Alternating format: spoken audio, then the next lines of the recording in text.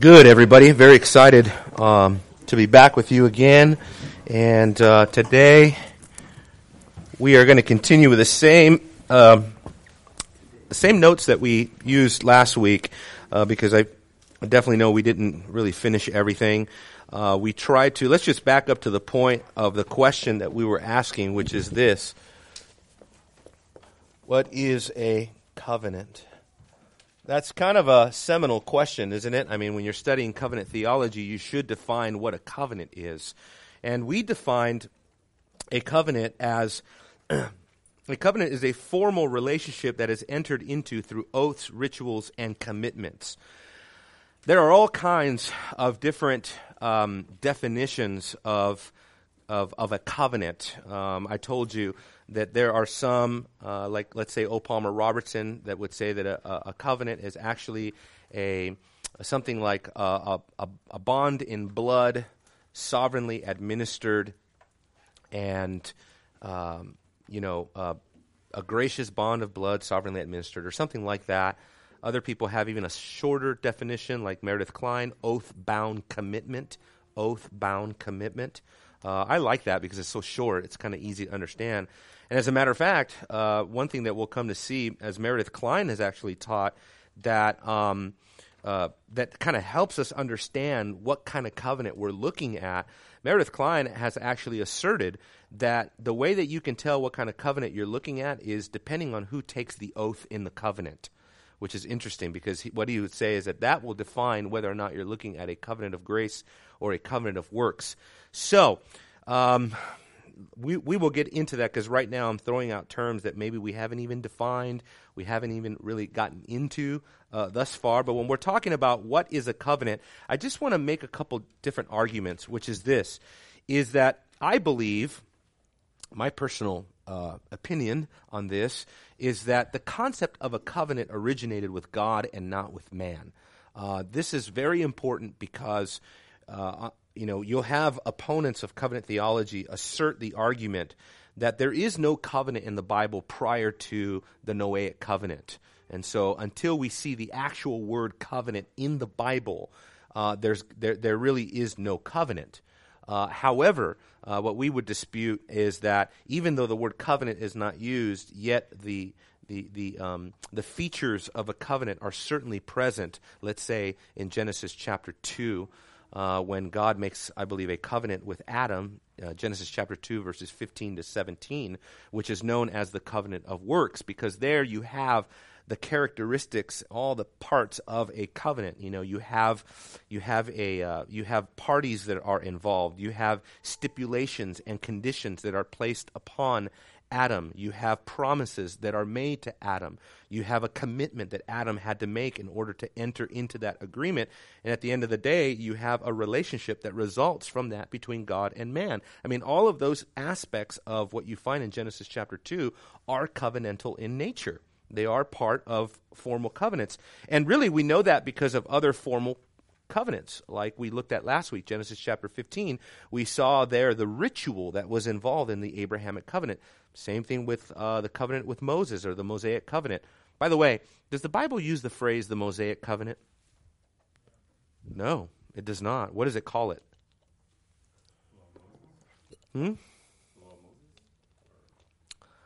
It calls it the Old Covenant. Right? That's the phrase that's used throughout Hebrews.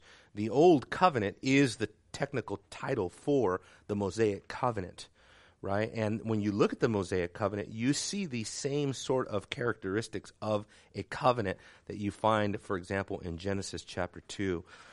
So what I'm asserting is that the covenants originate with God, not with man. God did not use ancient covenants that existed in the ancient Near Eastern world. So you're talking about really primitive world, real primal history. You're talking about the Noahic time and just right before Abraham. During that time span, what we're not saying is that covenantal agreements already existed, which they did, by the way, which they did. We have history that goes really back, as far back as we have human history, where we have the existence of covenantal agreements in mankind. And so what we have to decide is, did God take a covenant idea from mankind? We would have to say pagan mankind, right? And then use that concept and then put that into his word, his revelation, and make that a feature, a main feature of his word and of the way that he works in the world. I would say no, it's the opposite. God revealed the nature of a covenant to Adam. Adam revealed that to his descendants until we arrived at Noah. That's why when God made a covenant with Noah, he did not tell Noah, oh, by the way, Noah, this is what a covenant is. Noah already knew what a covenant was. So he already had an understanding of, I would say a basic understanding, but he still had already an understanding of what a covenant was. So God had made a covenant with Noah that stipulated various agreements and promises, and we'll get to that. So what is a covenant? A covenant, is an important relationship that God makes with man, and I have all kinds of different points on that. But today, I want to go a little bit further into, if you look at your notes, not only what is a covenant, but also what is covenant theology. I just want to kind of give us a 10,000-foot view today of what covenant theology is. When we say covenant theology, what do we mean? What we mean is that God is supremely working through redemptive history, through the history of the Bible, in other words, mainly through covenantal arrangements. I would go so far as to say that God never does anything outside of a covenant. God never works outside of a covenant parameter. He didn't work outside of a covenant when he created the world. He didn't work outside of a covenant when he conceived of the whole scope of redemption, because we believe in what's known as the plan of redemption. Well, the plan of redemption goes back to an earlier eternal covenantal arrangement between the Godhead known as the covenant of redemption. So, as we begin to talk about what is covenant theology, and then, let's just add now, what is a covenant, and now, just to cheat, what is covenant theology, okay? And I'm just going to go very quickly through these covenants. Number one, right, the covenant of redemption. The covenant of redemption is very important because what we find is that the covenant of redemption is actually foundational, right? It is foundational to all other covenants. What we would say is the covenant of redemption is the basis upon which all of the successive covenants of redemption come, especially when we're thinking about, what's the next covenant? The covenant of works. And what's the next one? The covenant of grace. Now, let's stop there because we're already getting ahead of ourselves. But what we're saying is that the covenant of redemption was conceived in eternity prior to time, so it's a pretemporal covenant. And it is not a covenant with man. It is actually a God-centered covenant because it is conceived of and it is ratified between the members of the Godhead.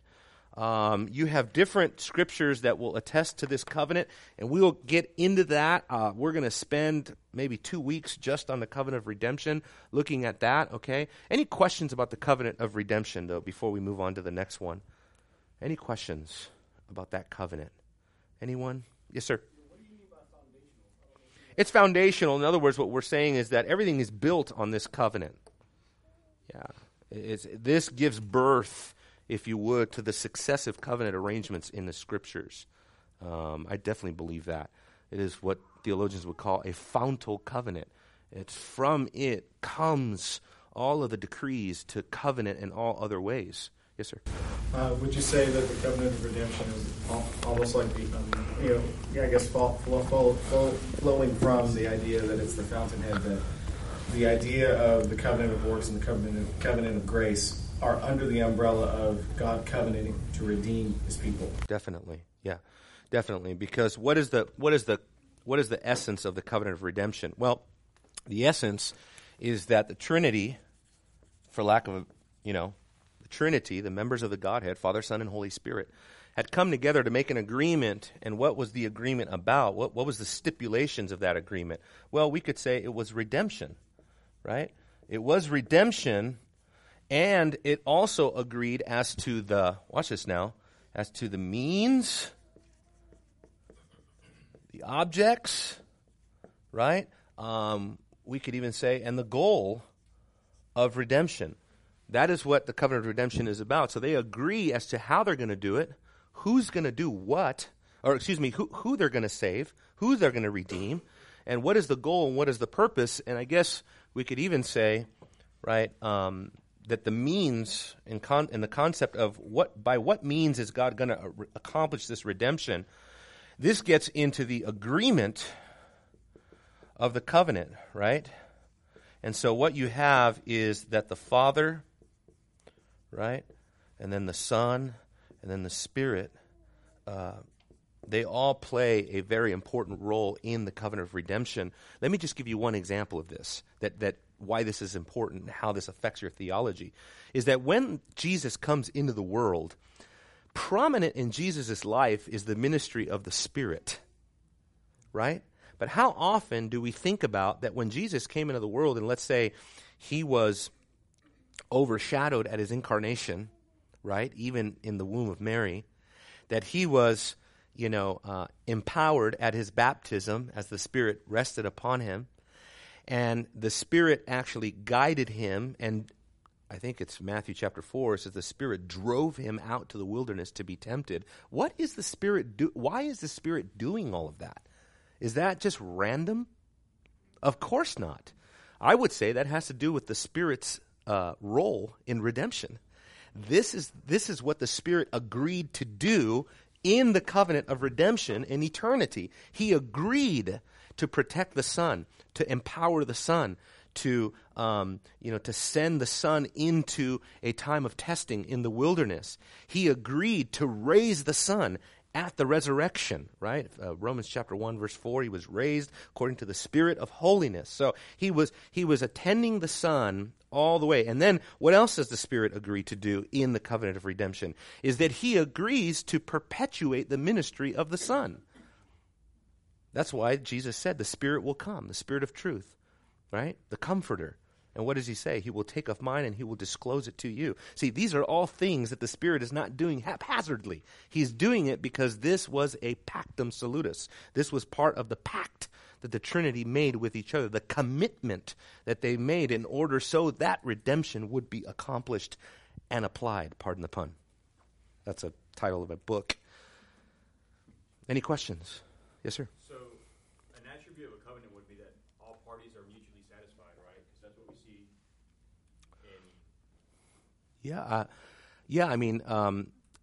Depending on the covenant. Because every covenant could be different. Every covenant has different aspects to it. You have conditional covenants, you have unconditional covenants. You have bilateral covenants, you have unilateral covenants. You have covenants where there's only one person who is committing and active, and you have covenants that both parties have to equally agree and commit to whatever the covenant is. So yeah, sometimes that just depends, you know what I mean? But yeah, I don't think I would disagree with that. Yeah, and then, we'll get into more and more and more of this. To me, it's just amazing because when you start actually seeing, like with the Spirit, I think that's one aspect of the Spirit's ministry in the covenant of redemption that really kind of goes unnoticed, is that we forget that the work of the Spirit that we're studying is not just for us to study the deity of the Spirit. Right? How many books are written to try to establish that the Spirit is the Spirit of God, that the Spirit is divine, or that there's a Trinity, right? Or something like that. Or the Spirit is used in order to prove, something personal or existential or charismatic or something like that, or whatever, right? And not that any of those things are wrong, but I'm saying is that we often fail to see the covenantal character of the Spirit of God in the Word of God and why he does what he does. Then it makes sense. So it's kind of struck me curious, why is the Spirit driving Jesus into the wilderness to be tempted? That's a curious phrase, right? Wouldn't you think the Spirit would want to remove him from temptation? No, because the Spirit understands that he is assisting the last Adam to mirror what Adam did in the garden by going through a period of probation, of testing, of trial. And of course, because he has the Spirit in fullness, right, and without measure, Jesus passes probation, unlike Adam, But anyway, we'll get to that. See, I'm stealing all my thunder. I was debating whether or not to do this little overview because it's really, Still my own thunder time. Yeah. What really blew my mind yesterday, considering the covenant of redemption, is the fact that there is an omniscient sovereignty in this. Mm-hmm. That all of this was known and seen Mm-hmm. completely, and that's where I saw the Spirit carrying out in like a linear detail to our finiteness everything that had to be accomplished in perfection. Yeah. But that was known in that eternal fact. Yeah, what I'm saying is that, and I think still more research needs to be done on this because when we talk about the goal, what is the goal of redemption? Well, the goal of redemption is for God, or the goal of the covenant of redemption, the goal is for God and man to be in an eternal relationship with one another, which that eternal relationship, that sphere, that status of life, that mode of existence in Scripture is supremely identified with the Spirit. So much so that in 1 Corinthians chapter 15, beginning in verse 45, the Apostle Paul goes into this whole dichotomy of the earthly and the heavenly, right? And then he contrasts it with either being in the flesh or being in the Spirit. So it's almost like being in the Spirit is to be in the heavenly mode. It's really remarkable. I mean, we can get more and more into that. It's really mind-blowing, but these are the kind of things that they had stipulated to do, they had agreed to do, they had committed to do. I mean, obviously, you understand that in this agreement, the Son agrees to die. So what is the more common way that people have talked about this? Is that the Father, in a sense, he really is sort of like the fountain. It's kind of hard because our Trinitarian theology starts kicking in. And so we got to be careful how we speak of this, but it's almost as if the Father is sort of like the primary, causal agent in the redemptive process, in the covenantal process, and then the Son, right, agrees to this scheme that the Father has, right, this plan, because in John chapter 17, verses 1 through 5, it's all about the work that the Father gave me to do. So the Father, in a sense, unleashes this sort of sovereign plan. You can also see it in what book? Talking about eternal, predestined, election. Ephesians chapter 1, verses 3 to 14, breaks it down very, so that's like the Father, in a sense, we can say even, let's say he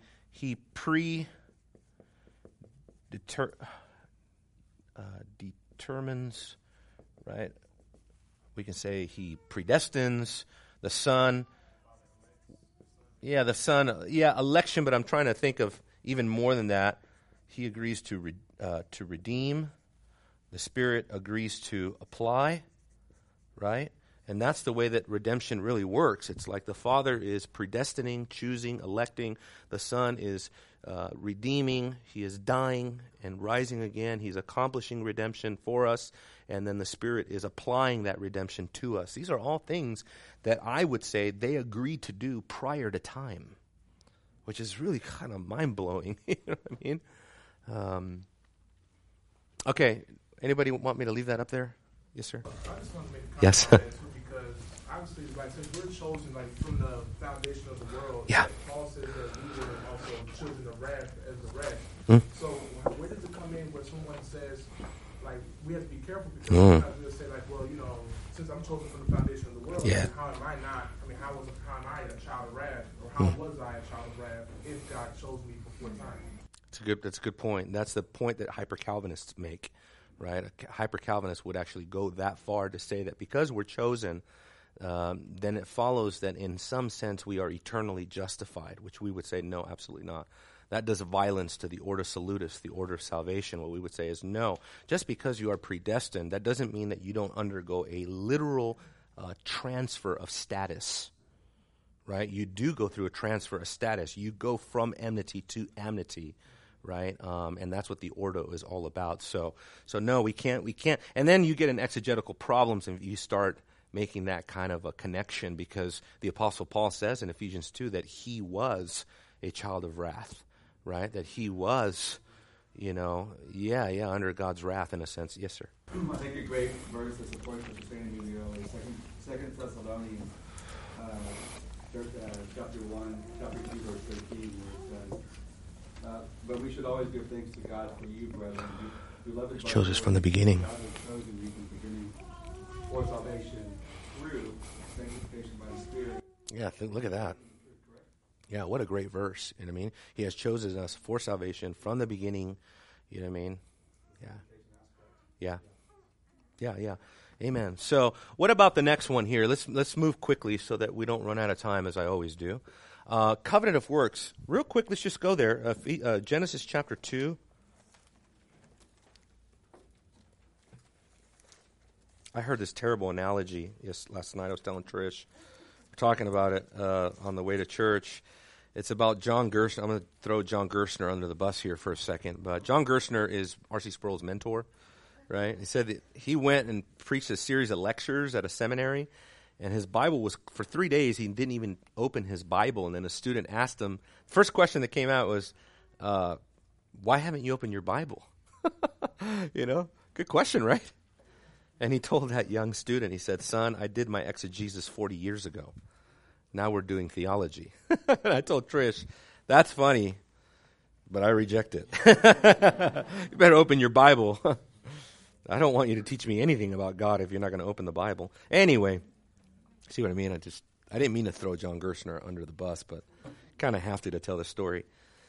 Genesis chapter 2, verse 15, it says, then the Lord God took the man and put him into the Garden of Eden and to cultivate it and keep it. The Lord God commanded the man, saying, from any tree of the garden you may eat freely, but from the tree of the knowledge of good and evil you shall not eat. Sounds a lot like you shall not murder, right?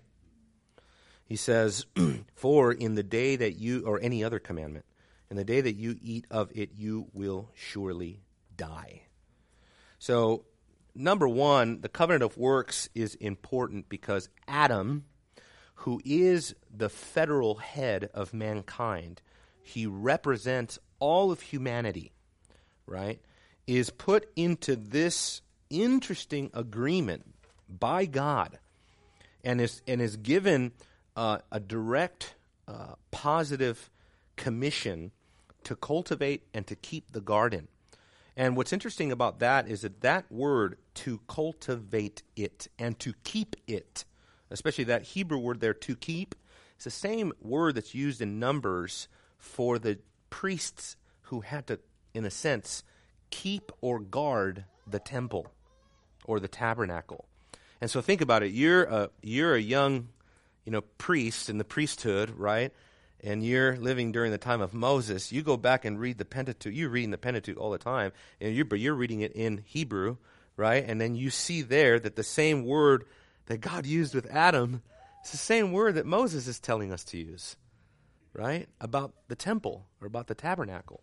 So these priestly duties. So that's why they would say that Adam had a priestly duty before God. And look at this: the Lord commanded him. And so God gave him a positive command, which implies what? That God gave Adam his law, right? Adam was a man under law, right? And so this is all adding to the law-like character or the works-like character of this original covenant with man. Then he says, then he gives us I guess we could say even the stipulations, because remember, different features of a covenant is that there's an agreement, there are parties involved, there are stipulations that are made, there are sanctions. And these are certainly sanctions right here, where he says, from any tree of the garden you may freely eat. So he allows the man to do this. These are the conditions, these are the stipulations of this covenant. And he says, you may eat freely, but from the tree of the knowledge of good and evil, you shall not eat. So right there is a negative command, telling man that he cannot break this command. And so when we are told not to break a command, what are we expected to do? We are expected to obey, right? We are expected to obey. And so Adam was expected to obey God. Which is really interesting because if you go a little bit further back, turn back in chapter 2, turn back to verse 9. Out of the ground the Lord caused to grow every tree that is pleasing in the sight and good for food. The tree of life also in the midst of the garden, and the tree of the knowledge of good and evil. So it seems as if the tree of life was in some sense near or present, so that Adam understood that there was a tree of life here, right? Now this is another, you have to kind of correlate this, but look over to chapter 3, verse 22. He says, then the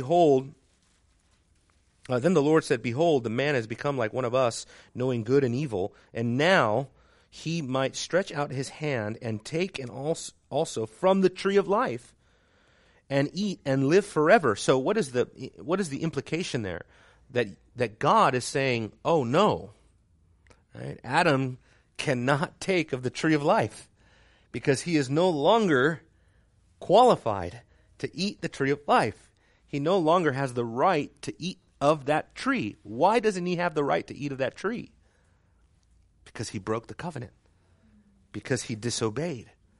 And because of his disobedience, God drove him out of the garden, right? Barring him, in fact, from the garden. Showing that this is a forensic issue. He doesn't have the right, the legal authority to eat of the tree of life. So this is where theologians, when we're talking about the covenant of works, okay, much of what is being said about the covenant of works is that Adam had a probation, right? And that the tree of life, okay, what is the tree of life? The tree of the tree of life is, in a sense, a sacrament. Or we could even say sacramental. Why? Because what is a sacrament? Anybody know? What does a sacrament do for you? It's a means of grace. That's right. It is a life-giving means of grace, right? We have the means of grace as Christians. We have the Lord's Supper. We have baptism. These are a means of grace to our soul to impart the grace of God to us. And so what we're saying is the tree of life, in a sense, was the sacramental, even we could even say the sign, the sacramental sign or symbol of the covenant of works. And so very important, because the tree of life is going to reemerge again in Revelation chapter 2, Revelation chapter 22. The tree of life reemerges again, only this time we are explicitly told that we have the authority, right? We have the exousia to eat the tree of life. Amazing, right? So it's like the Bible comes full circle, right? Because we are justified in Christ, his perfect obedience is credited to our account. We have access back to the tree of life, which really shows you that in Genesis chapter 1 to 3, it's all just kind of preparing us for eschatology and how the world is really wired. It's really interesting. Any questions, though, about the covenant of works? Anything? Anybody? No dumb questions. Yeah. I know this is getting into the what if. Mm-hmm. It's not what happened. Mm-hmm. But the idea of Yeah. if Adam had not fallen, Good. when would he have been able to take of the tree of life? We don't know, but it seems as if he would have, right? And how do we know that? Well, number one, the tree of life is there. Number two, he had, after the fall, he has access to the tree of life, because God says, oh no, we don't want him to take of the tree of life. So obviously he had access to the tree of life, and he was capable of eating from the tree of life, right? So he would have eaten from the tree of life. So this is why theologians, and putting it all together, and then when you see Revelation and what that says, right, we definitely come to the conclusion, eventually after this time of obedience, had Adam obeyed, God would have given him access to the tree of life, and that would have been a means of grace for what kind of life? Eternal life. I think it would have perpetuated his life forever, right? Whether that tree, right, is really, which I don't think it is, I don't think the tree itself is what gave him eternal life. I think the positive righteousness of Christ gives him eternal life, right? The tree, again, is a sacramental sign. It would have been a symbol, the ultimate symbol that Adam was absolutely righteous if he would have taken that tree, the fruit of the tree of life, eaten it, and lived forever. And so if he would have passed probation, at some point, it's like the scaffolding of the present age would have fallen apart and given ways to the new heavens and the new earth. And Adam would have been ushered into the heavenly realm. Yes, ma'am. Was it put in the garden initially as the sacramental sign before Adam took of it? Like, Well, Adam never took of the tree of life, right? or before Eve took of it? I mean, She didn't take of it either. She partook of the tree of the knowledge of good and evil. Right? There's two trees that are mainly pointed out. There's the tree of the knowledge of good and evil, and that's right here in chapter 2, right, where he says, "But from the tree of the knowledge of good and evil you shall not eat." Right? So there's a tree that had some capacity to there's two trees. Yeah. Yeah, that's right. That's okay. Right? There's one tree here. That's a tree.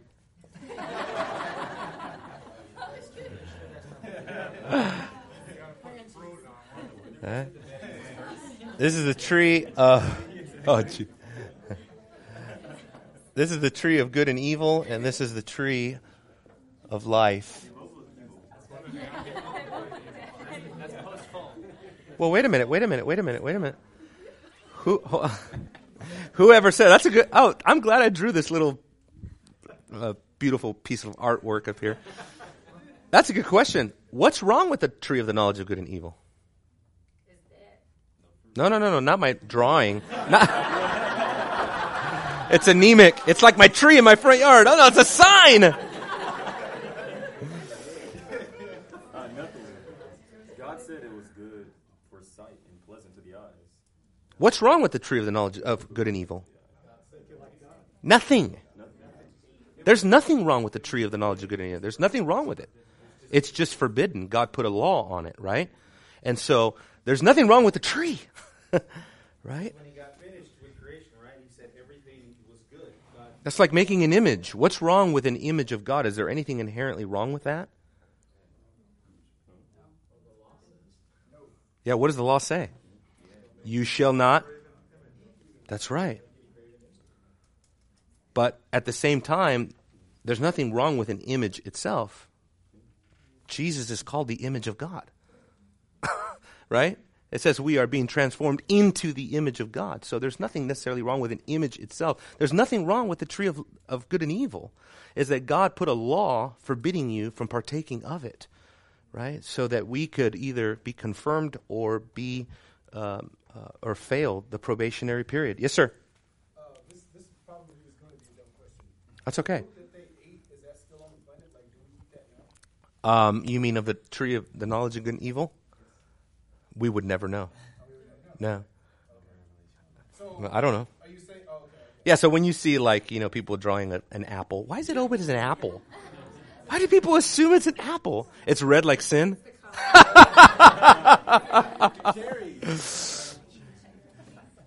Yes, sir. Was the tree of the knowledge of good and evil in the midst of the garden? Because verse 9 doesn't say so. It doesn't say it. The tree of life was in the middle. Uh-huh. Because in Genesis 3, verse 3, Eve Mhm. says it was in the middle. But that's not what God had said. Yeah. 2 verse 9. And the NESV also. In the midst. Yeah, so I think it could have been. I don't see why it wouldn't have been. Yeah, I think they're near each other. You know what I mean? I think Eve's got access in the garden to all the trees. Tree of life, knowledge of good and evil, all the other trees to eat, right? That's not the point, is where is it at? The point is that God intentionally presented these trees. Some people call it tree theology because it's true. The Bible is full of tree theology. It's amazing, right? I don't think that's the point. I think the point is more, the whole issue is revolving around this forensic idea of probation, of the need for righteousness. So if if Adam was righteous, he should have had access to the tree of life. Was Adam righteous? Well, we're told he's good because he's part of creation, right? But what theologians have concluded is that Adam, even though he was good, that does not mean that Adam was positively righteous in the sight of God. Adam was innocent, but he was not righteous. He was mutable because he could change, right? He can go from a state of, in a sense, in a state of grace, in a state of being able to commune with God, to a state of sin. So we know that he was yet perfected. So he was not apparently perfected. He was not glorified. He was not in a state of positive righteousness, or else there would be no need to test him. You see? Yes, sir. I was going to ask about him being perfect. Well, Adam and Eve both being perfect. Right. Do you consider them having been perfect? I do. And I assume... Not spiritually perfect, no. Spiritually perfect. No. I think they were, again, they were innocent. They weren't sinful. They were mutable, right? But because they did not have eschatological righteousness, right, through Jesus Christ, they, or either through Christ or through keeping the law, had they obeyed the covenant of works. See, how does one become righteous? That's a trick question almost. Because we can answer it in different ways, right? We can say, well, somebody becomes righteous through Christ. Hello? And you would not be wrong. But being justified by Christ is on the basis of what? His works, his merit, his righteousness. So are we saved by grace or works? Yes. That's good. We are saved by the works of Christ through faith in his perfect righteousness, right? And why does Christ save us by his works, by his righteousness, his merit? Why does Christ save us by his works? I've already talked about it. Hint, hint. Huh? Ooh, that's a controversial statement you just made. I would say because You wouldn't be wrong. I'll come back to. I'm not letting you go, but that we were condemned by Adam's works or work, and so why does Christ have to work? From that fall that Adam Right. brought on us. Yeah, that's right. And I would say all owing to, in terms of Christ needing to fulfill works for us. It all goes back to the covenant of redemption. It doesn't go back to Genesis chapter 2. It goes further back than that, right? Jesus did not tell the Father in John chapter 17, the work that you gave Adam to do. He doesn't say that. He says the work that you gave me to do. So the Father had given the Son a prerequisite that in order for redemption to be accomplished, he had to fulfill all righteousness. Matthew chapter 3 verse 15, I think it is. Right? He had to fulfill all righteousness, and I believe that doesn't mean just the Mosaic law. I don't believe that means just succeeding where Adam failed. I believe it's accomplishing everything that the Father gave him to do, including the work of the cross. Everything. He had to do it all. Yes, sir. Right?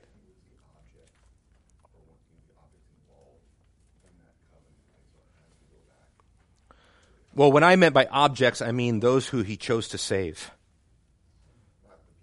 The people he chose to save. Not the members of the covenant. Right.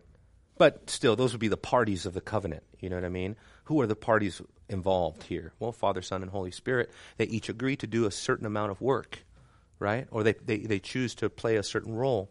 The Father, I mean, think about the Father's role. The Father conceives of this great redemption, right? And he also concedes to give his Son, to sacrifice his Son and send his Son, right? Which is a huge commitment on the part of the Father who had eternal glory with the Son. And then the Son agrees to go voluntarily, vicariously, right? It's called the surety of the covenant. In other words, the surety means he does it in our place. He stands in for us, right? And then the Spirit agrees to empower Christ in his lowly state, in his incarnate form, as a servant. The Spirit is not agreeing to empower the king, somebody that's going to come and rule all the kingdoms of this world. No, the Spirit is empowering the one who rode in on a donkey. Amazing condescension that we're looking at here. So the covenant of works is very important, but the reason, and I'll come back to you because I don't let you go. Here's why. Because the works principle of the covenant of works is still true today. But I don't think that Jesus is fulfilling the same covenant that Adam was put under, right? I don't think he's fulfilling those works, right? Because that covenant was broken. That covenant was set aside. No, Jesus is no longer put in the Garden of Eden, right? And told, don't eat. You can eat this, but you can't eat that. But the principle of works is the same. Yeah, so that's a slight variation there. And so by extension, at that point you're talking about if he's not mending that which is broken in the covenant of works made with Adam, then by extension of that law broken, he is in a sense, when we talk about his active obedience, fulfilling all the demands of every law ever given. Ever. Right. That's right. Okay. Yeah. Which is the righteousness of God. Right. And so the righteousness of God is exactly what Jesus fulfills and obeys and gives to us, imputes to us.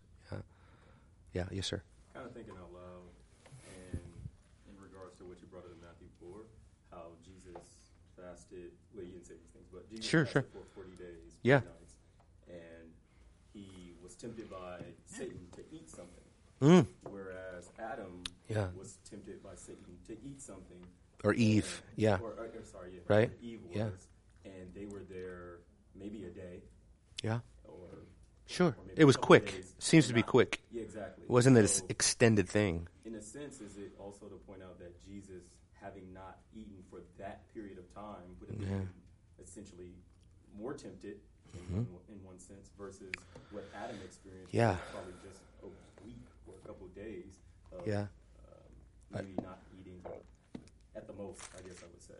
So does that point out even the of course extent of what Jesus went through versus what Adam went through, and he still passed? Yeah, good point. I think there's clues regarding that very thing scattered throughout the Gospels. For example, Mark chapter 1. Mark chapter 1 is kind of a truncated version of the temptation in the synoptics. But in Mark chapter 1, you do have this seemingly intentional description that should take us back to Eden in a contrast, right? To contrast it, to compare it.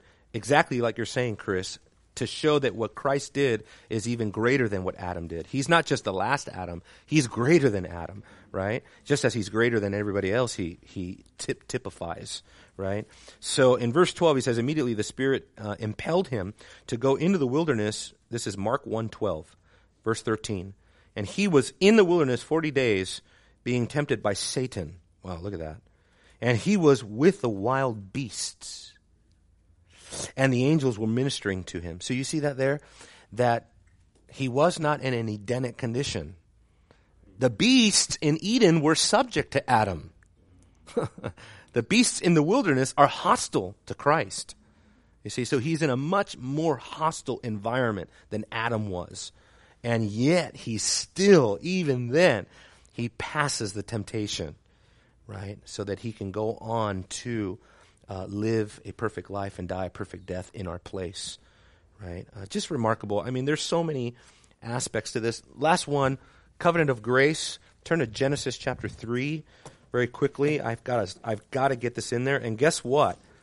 We didn't even get to the rest of the notes.